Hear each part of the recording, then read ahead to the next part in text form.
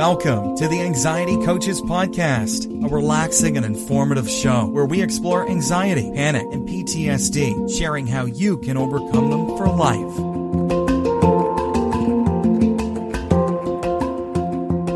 Aloha! Welcome back to the Anxiety Coaches Podcast.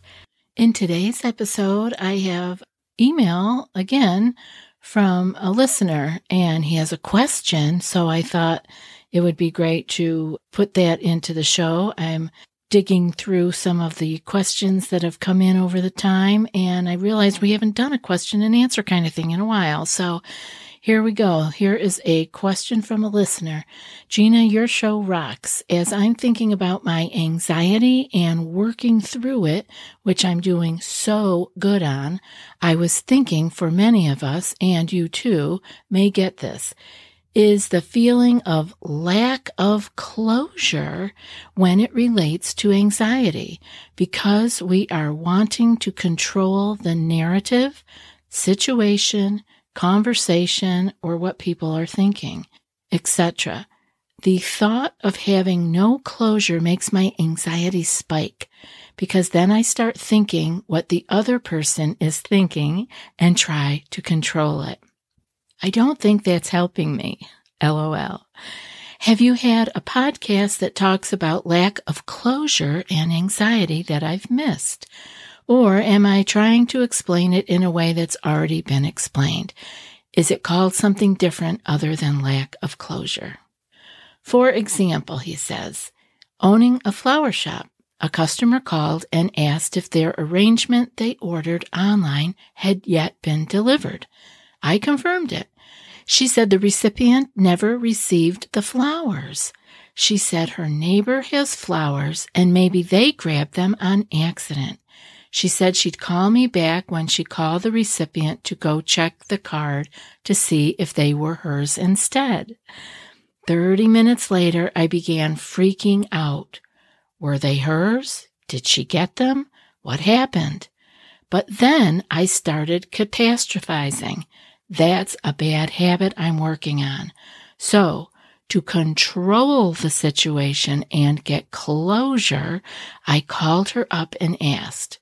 Come to find out the flowers were hers, and she went next door and grabbed them, and she loved them. Not a problem.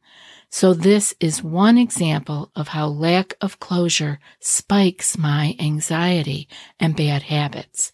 Is it just living with uncertainty? Could that be the same thing? Anyway, just putting that out there if others have called or talked about it and didn't know what it was called. Have a good day, friend. Well, thanks for your question and your illustration, your story, Tosh. This is awesome. And I think that you are right on. Like the questions here that I see are, is it just living with uncertainty? Could that be the same thing? Yes, it is the need for closure, the need for control, and the feelings of uncertainty. And I want to cover each one of these, closure, control, and uncertainty. I want to cover each of these in today's episode, as it's helpful to really have a name sometimes for what it is that we're dealing with. And when our stress and anxiety are causing us particular behaviors, it's nice to be able to say, oh, that's my need for closure. Oh, that's my need for control. To be able to pinpoint it, it just makes it easier for us to deal with in our mind. It's not just that like what are all these feelings? Am I going crazy? Do other people feel this?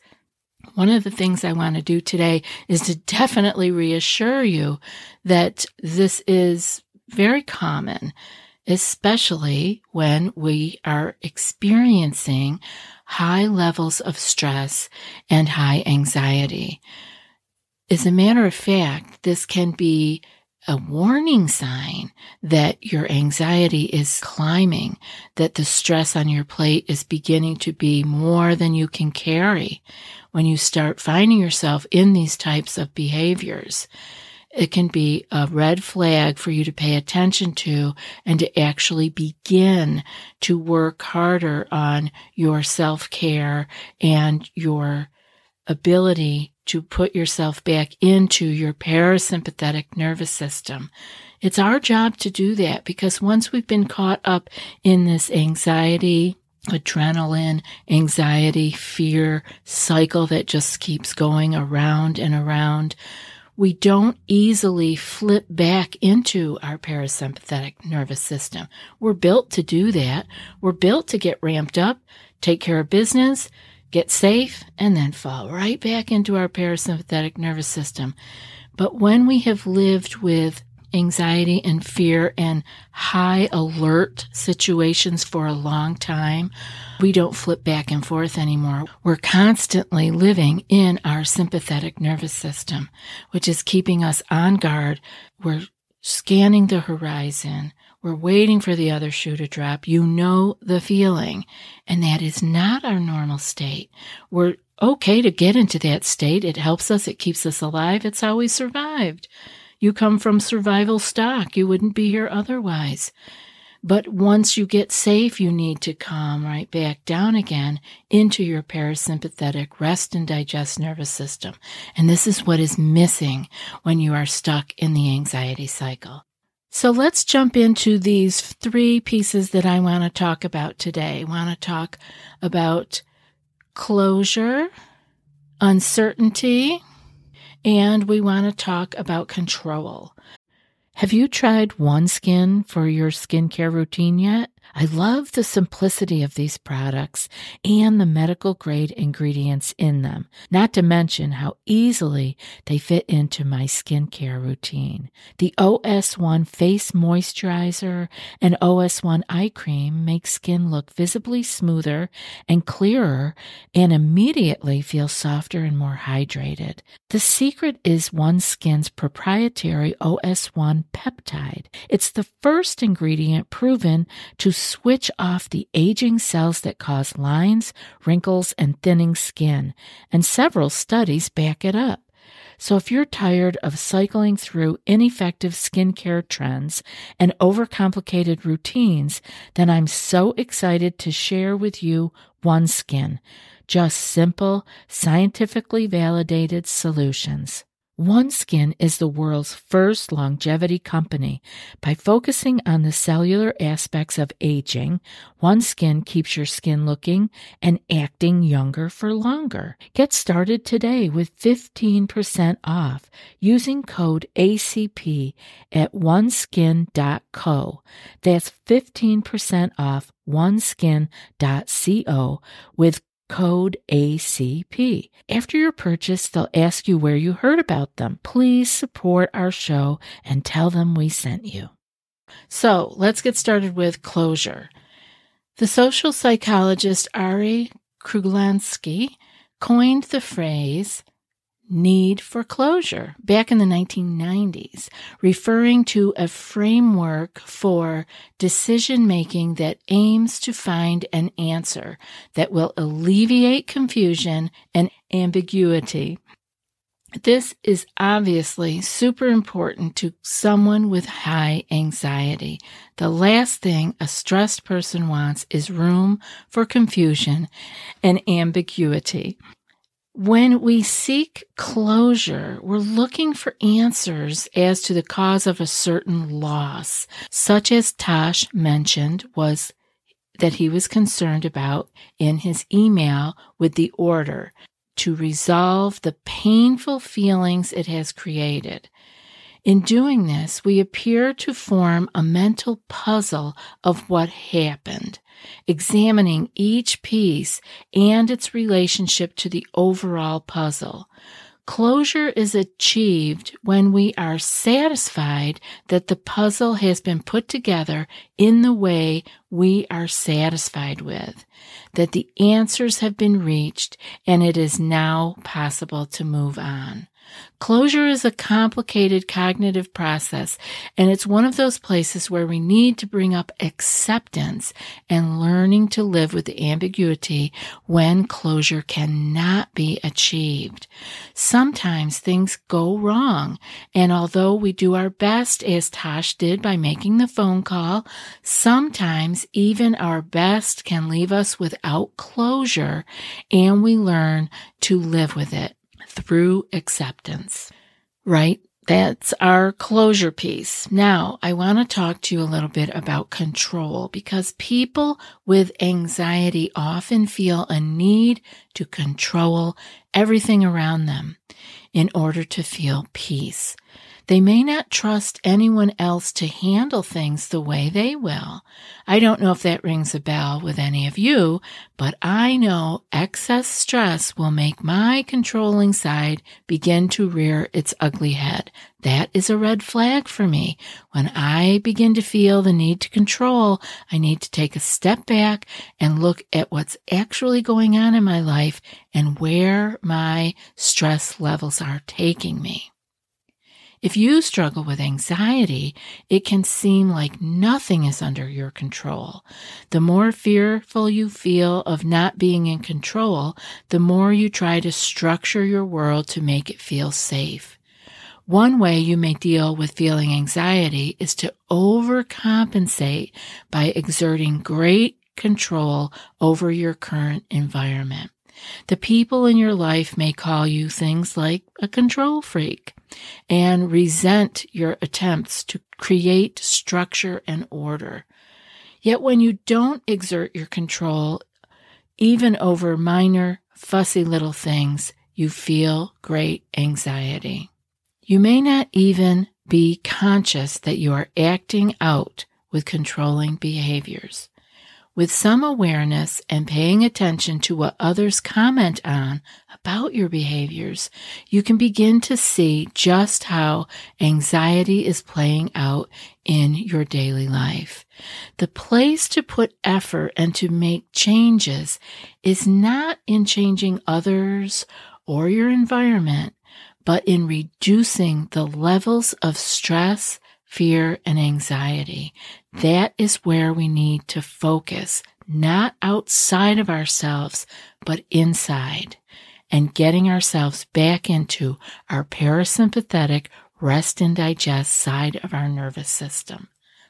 And uncertainty. We can't leave without talking about uncertainty. Anxiety can lead to an intolerance of uncertainty. There's just too much to bear. On the other hand, a common belief with such an intolerance is that worrying when we are uncertain is somehow helpful, or it keeps the worst possible scenario from happening, kind of like magical thinking. People with anxiety struggling with uncertainty may feel helpless to solve problems, view problems as being threatening or as barriers or obstacles, and they may doubt their ability to solve problems. Finally, people who have difficulty with uncertainty have a belief system in which uncertainty is viewed as stressful, unfair, upsetting, and to be avoided. Now, I don't know about you, but I know that uncertainty is just a part of life. So I cannot believe that it is unfair, upsetting, and needs to be avoided. It just is. And that's where our old friend acceptance can really help us out. But I don't want to go into the acceptance piece right now. We'll get into that in another episode soon. But if you are wondering if you have an issue with uncertainty, see if any of these thoughts or behaviors apply to you. You look for information and solutions to every possible problem you may face. You worry about things even if the odds of them happening is very low. such as being in a plane crash or being diagnosed with cancer. You require perfect solutions that must have a 100% chance of working. You seek reassurance from others that everything will be okay and get second and third opinions on medical matters. You make lists, double check, refuse to delegate tasks, or over-prepare to manage uncertainty. You think that uncertainty means something bad will happen. You feel it is irresponsible or dangerous for there to be uncertainty in your life. You avoid new situations out of fear of uncertainty. You procrastinate, keep predictable routines, or ask others to make decisions for you. You feel that you can't tolerate knowing the outcome of a situation. You feel that you would rather know for sure that the outcome of a situation will be bad rather than be left not knowing the outcome.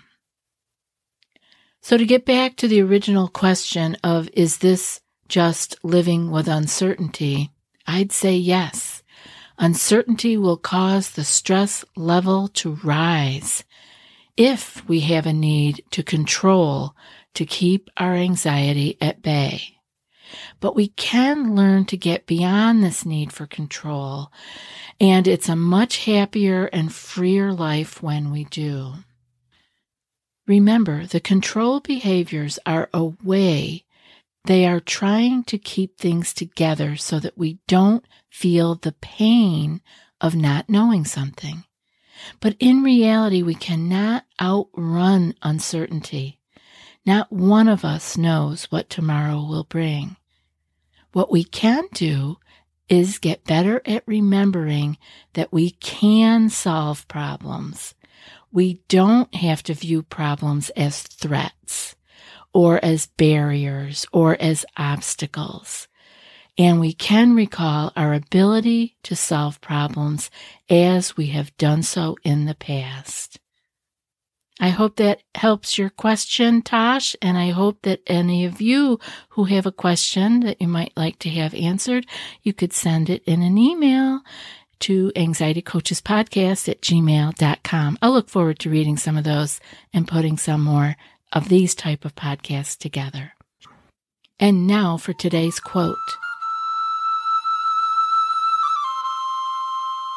Faith means living with uncertainty, feeling your way through life, letting your heart guide you like a lantern in the dark.